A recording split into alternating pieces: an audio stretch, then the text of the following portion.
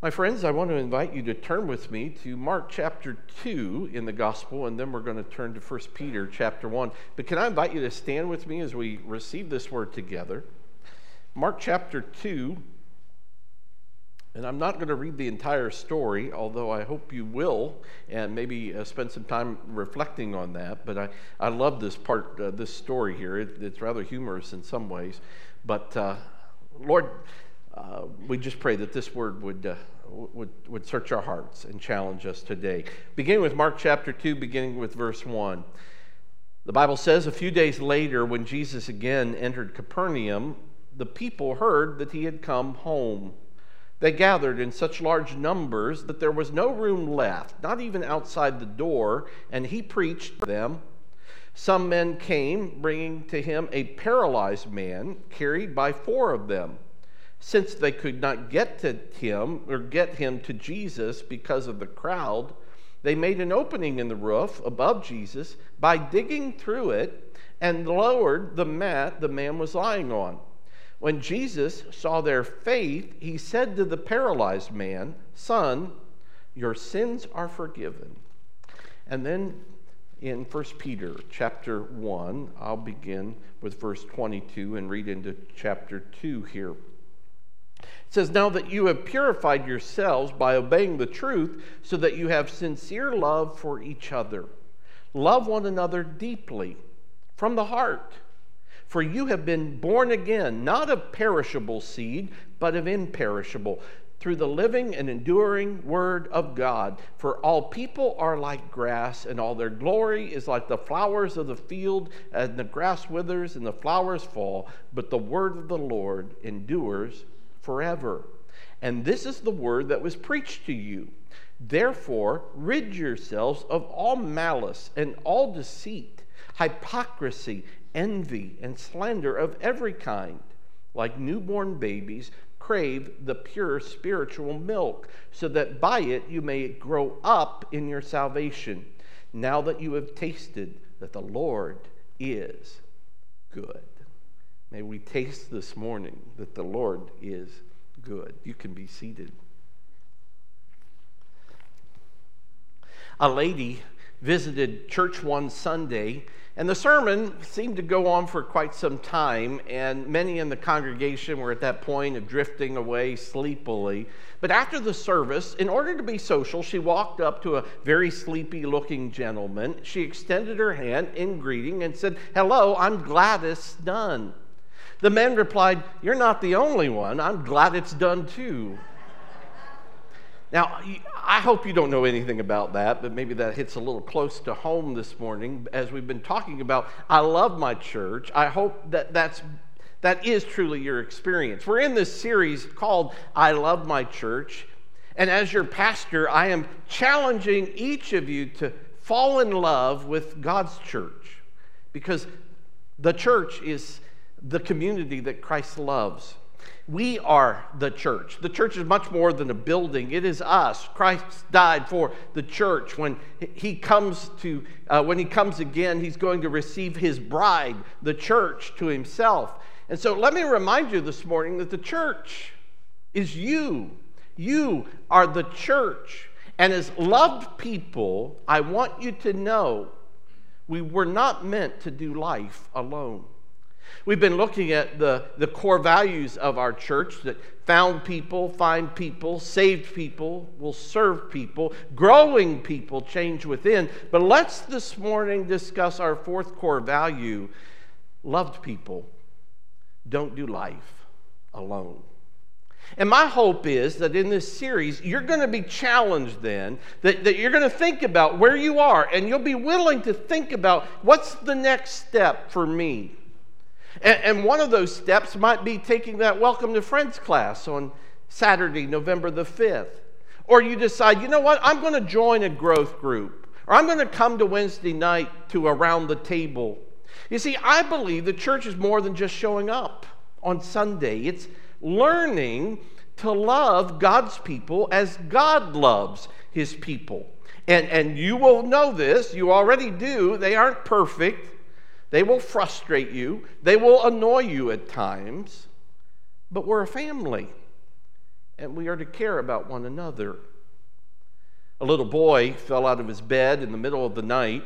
When his mother went to his room to find out what had happened, the little boy said, "Mom, I just don't know. I guess I just stayed too close to where I got in." You know, that might be true of us this morning. We do that with our faith at times. We stay at the same place we got in. And we think because we show up that we're growing up. How many of us have grown up in church but never grew up in Christ? Well, I want to turn your attention to this fascinating story in the Gospel of Mark that we just read. And first, I want you to get a picture of what is happening here. Jesus is teaching the Word, the Bible says, at home. This may have, in fact, been his home in Capernaum. And the people have a hunger to hear what Jesus is saying. In fact, it says they are hearing the Word of God. And so when you study the early church, one of the things that you will note in Acts chapter 2, 42, when the church is coming together, it says that the first Christians devoted themselves to the apostles' teaching, to fellowship, to the breaking of bread, and to prayer. Now, we could talk about a lot of these elements, but I want to focus for this morning's sake on this word. They devoted themselves to the apostles' teaching, and that word devoted means that they stuck to it like super glue. It was important to them because the teaching of the apostles was the teachings of Jesus. That's what they wanted to hear. I want to remind you this morning that our church is a community of one book. We believe that this is the inspired Word of God. We believe this is the Word of God that He has graciously given to us so that we might know what salvation truly looks like and how it can be found through Jesus Christ and Him alone. But you know, it's even more than that. This salvation that we have is a complete salvation. And so as you grow in Christ, you realize that this book has the answer to how we face addictions or forgive past abuse. We transform our attitude through the Word. We deal with temptation. We endure painful experience. We develop in-depth relationships, knowing by knowing more about God's nature and His will for us. It challenges us to live in holiness through the power of the Holy Spirit. Jesus said this. He said, "Man doesn't live by bread alone, but by every word that proceeds from the mouth of God." We ought to be hungry then for God's word. In Capernaum that day, these people are hungry to receive the word, so much so that there is a large crowd. And I want to just stop right there and ask you, how hungry this morning would you say are you for God's word? 1 Peter chapter 2 says that the word is nutritional milk for young Christians. You know, when a baby is born, if it's healthy, it craves milk on a regular basis. We have a couple of newborns around here, and any parent can tell you that, you know, at 3 a.m. the baby will let you know that it's time to eat. They'll let you know, "I'm hungry." But that's good because that food helps them to grow up, to become mature, to get strong. The aspect, the attitude of a Christian ought to be what the psalmist said, "Oh, how I love your word. I meditated on it all day long." But the truth is, a lot of Christians have lost their appetite for God's word. Maybe you've seen the pitiful pictures in impoverished countries where children are suffering from malnutrition. You've probably seen those pictures of young babies and toddlers with their stomachs bloated, their faces hollow. You would think that these starving children were absolutely hungry. But you know, I've read that those babies in third world countries who haven't eaten for a very long time actually lose their appetites. When relief workers come in, they have to force feed those infants little sips of milk, little morsels of food. until they're nourished enough to develop and regain an appetite. Listen to me. A lack of appetite is a sign of severe illness. The same is true in the church. Now, we can't force feed you. We can't drag you to church or to a Bible study. But in this community, we really do want to create an environment where you can come to eat for your own spiritual survival. But I want to tell you how I think that happens. Look at this passage again. You read here that the crowd is hungry. They're packed in tight to hear Jesus. But notice this. Notice in verse 4, we are introduced to this paralyzed man with his friends. There is this paralytic who is completely dependent upon his friends.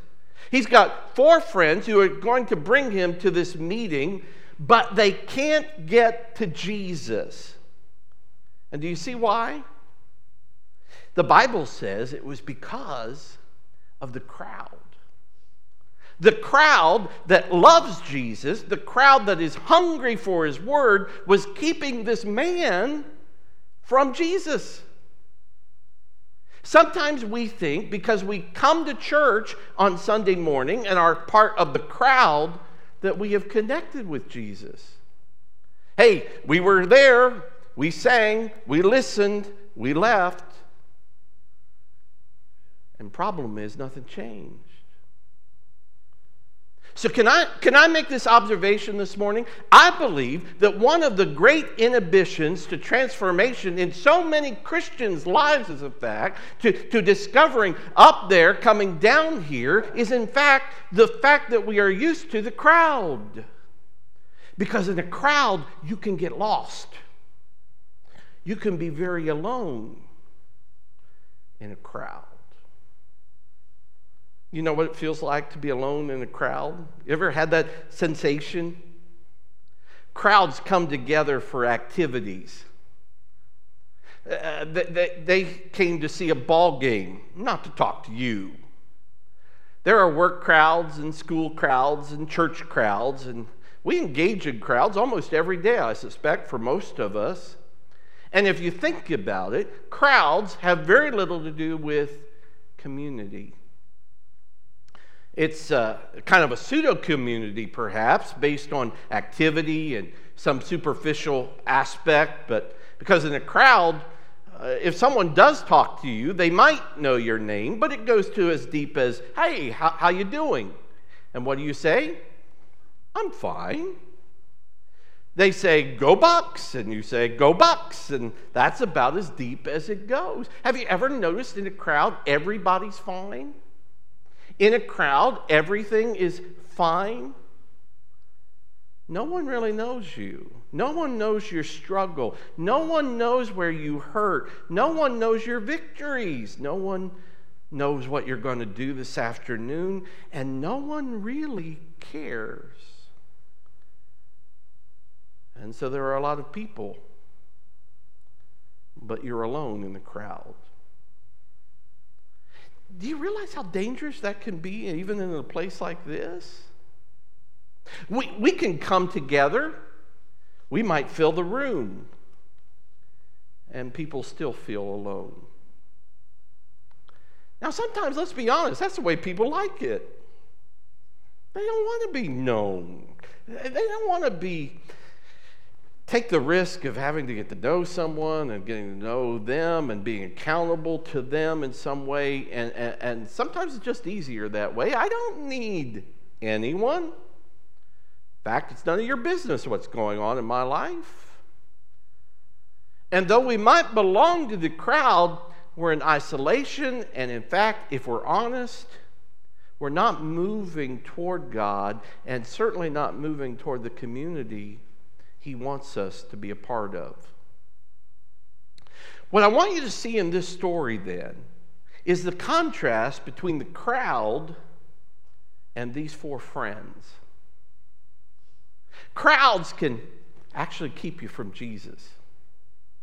The real Jesus, the transforming power of Jesus. no one ever gets transformed by the crowd. A lot of us make the mistake of looking at the church crowd and mistaking the church crowd for community. As long as I'm hanging out in the crowd may actually prohibit me from experiencing all that God wants me to. But if we have these friends are people who share and get involved in your life. It goes beyond superficial. They are invested in your life. It's through relationships with your friends that you're going to, in fact, experience the blessing of Christ. And so Jesus talks about this, and I suspect that maybe this is the truest experience of church. When he said in Matthew 18, he said this. He said, "Again, I truly tell you that if 2 or 3 of you on earth agree about anything you ask for, it will be done for you by your Father in heaven. For where 2 or 3 come together in my name, there I am with them." You notice what's radical about that? It's about 2 or 3, not about crowds. This is so important that Jesus says something about that kind of community. You will experience me, you will experience my presence in a way that you will not do in a large crowd, but also all by yourself.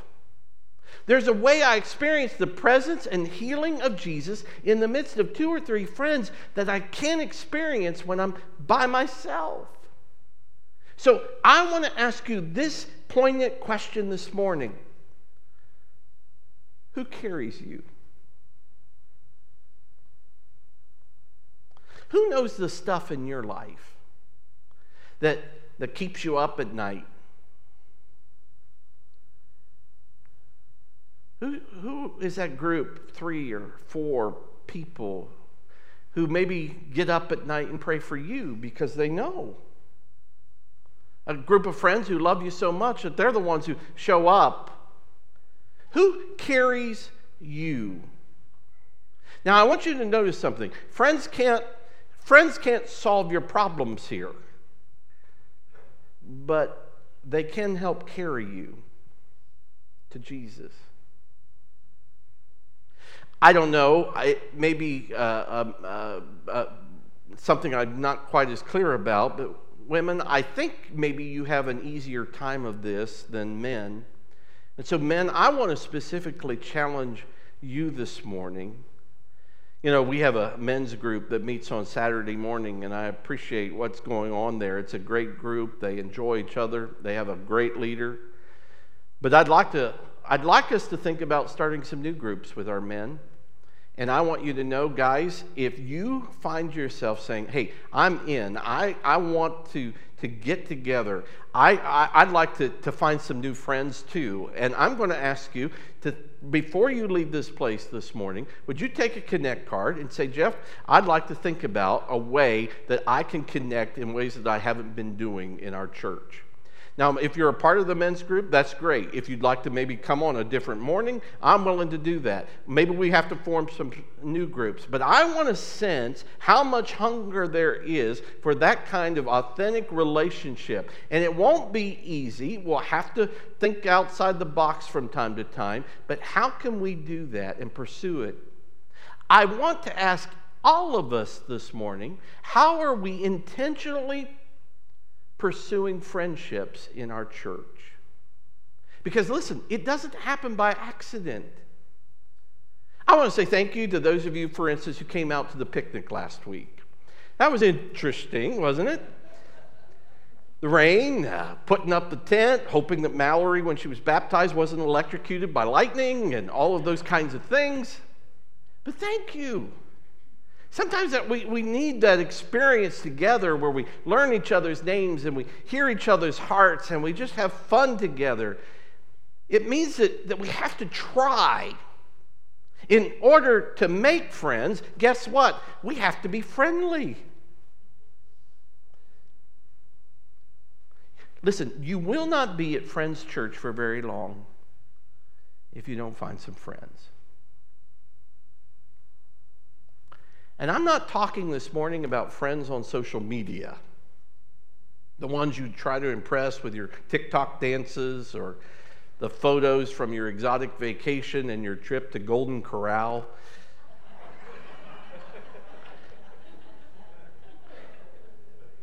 You know, I got over 1,200 friends on Facebook. That's not community, is it? The people you argue with on Twitter, they're not your friends either. You know, the cell phone has changed dramatically the way we interact. And you know, in ways that is not always healthy. Listen, this just happened to us recently. We were finally together as a family in the same room. We had not been together for days, but perhaps for weeks for some of us. And I look up from my cell phone, and every one of us in the room is on their cell phone. We're not talking. We're not sharing. Something is wrong with that picture. Tony Reinke observes, the smartphone is causing a social reversal. The desire to be alone when in public and never alone when in private. We are losing the ability to form community when we're together, it seems to me, and we're losing the ability to appreciate solitude when we're alone. So where do we go for community? Well, some go to bars. There's a community there. They won't judge you. They'll listen to you. You'll form a pseudo-community at the cost of a few beers. The Brown Stadium is full on Sunday afternoons with people who dress up alike, cheer alike. They're happy together. They're sad together. But that only goes so deep. I mean, where does one go when a woman discovers her husband is embezzling funds from work? Where can one go if she finds out that her partner, her spouse, is talking about divorce? To whom do you go when you need some genuine Christian advice? When your teenage daughter announces she's pregnant and suddenly it seems like the whole world is caving in? Where do you go when you're hurt? You lost your job and it was your fault. You blew it. And so there's this shame mixed with this awareness of just being unemployed. Who do you tell? Financially, you were unwise and you made some mistakes and you need someone to talk to. Or you've discovered that the diagnosis was indeed cancer and the prognosis is poor. Where do you go in those moments? Who is carrying you? That's what I want to challenge us this morning, that we look beyond the Sunday morning crowd and experience the true opportunity that God lays out within a community like ours for joining a growth group or a Bible study or a prayer group. And I realize for a lot of us, that's just not easy. But talk to me or one of our pastors. Start your own group. I would love to know that every person who hears my voice is invested in some kind of network where they are developing a Christian friendship where they are not alone. Somewhere on a regular basis, you're getting the opportunity to know others and develop friendships that carry you. Listen, we don't call ourselves the North Olmsted Crowd Church. We're North Olmsted Friends Church. We're friends of Jesus, and I pray we be friends of one another. We're passionate about developing life-giving relationships and friendships. We come together, yes, to worship, to study God's Word, but we also come to share together, to encourage one another in all that we would become friends. You know, that's a kingdom word. That's the word Jesus used. He said, I have called you friends. So think about this. Jesus himself said, I can't fulfill God's purpose and be obedient all the way to the cross if it weren't for my friends. Remember how they carried him? In the Garden of Gethsemane, the night before his crucifixion, he took 3 friends with him. And here's what Jesus said: "My soul is overwhelmed with sorrow to the point of death. Stay here and keep watch with me. Carry me." Jesus, the Son of God, saying, "I can't do this by myself. I can't do what the Father is asking me to do tomorrow, emotionally or spiritually, if you do not stand with me and carry me." I love this image again of this story of Matthew, or in Mark 2, when we see these gentlemen, these guys, they can't get to Jesus. What do? They knock a hole in the roof. Can you imagine? Wow! These are friends. No wonder Jesus looked at what just had happened and he says, "Your sins are forgiven." Who carries you? We all need to be carried from time to time. But let me take it another direction. Who are you carrying?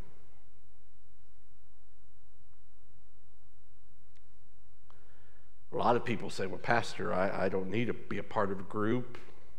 I'm just fine, thank you." How easy it is for us to fail to realize that transformation, real transformation, calls us to be a friend to someone who's struggling.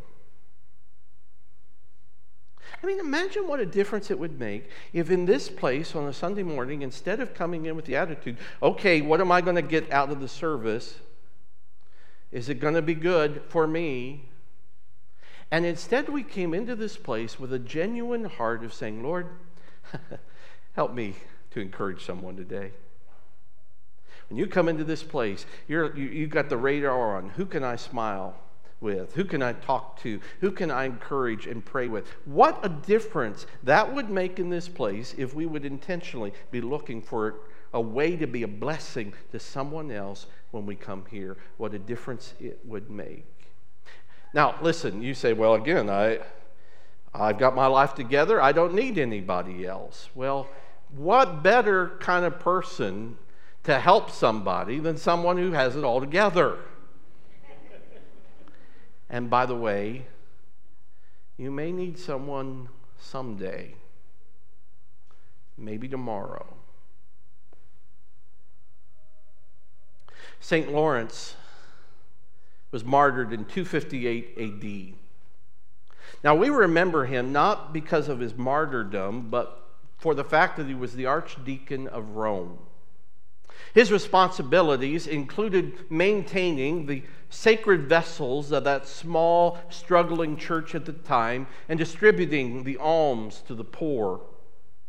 While he was archdeacon, the governor of Rome arrested Pope Sixtus, made him captive, and demanded, "Where is the treasure of the church?"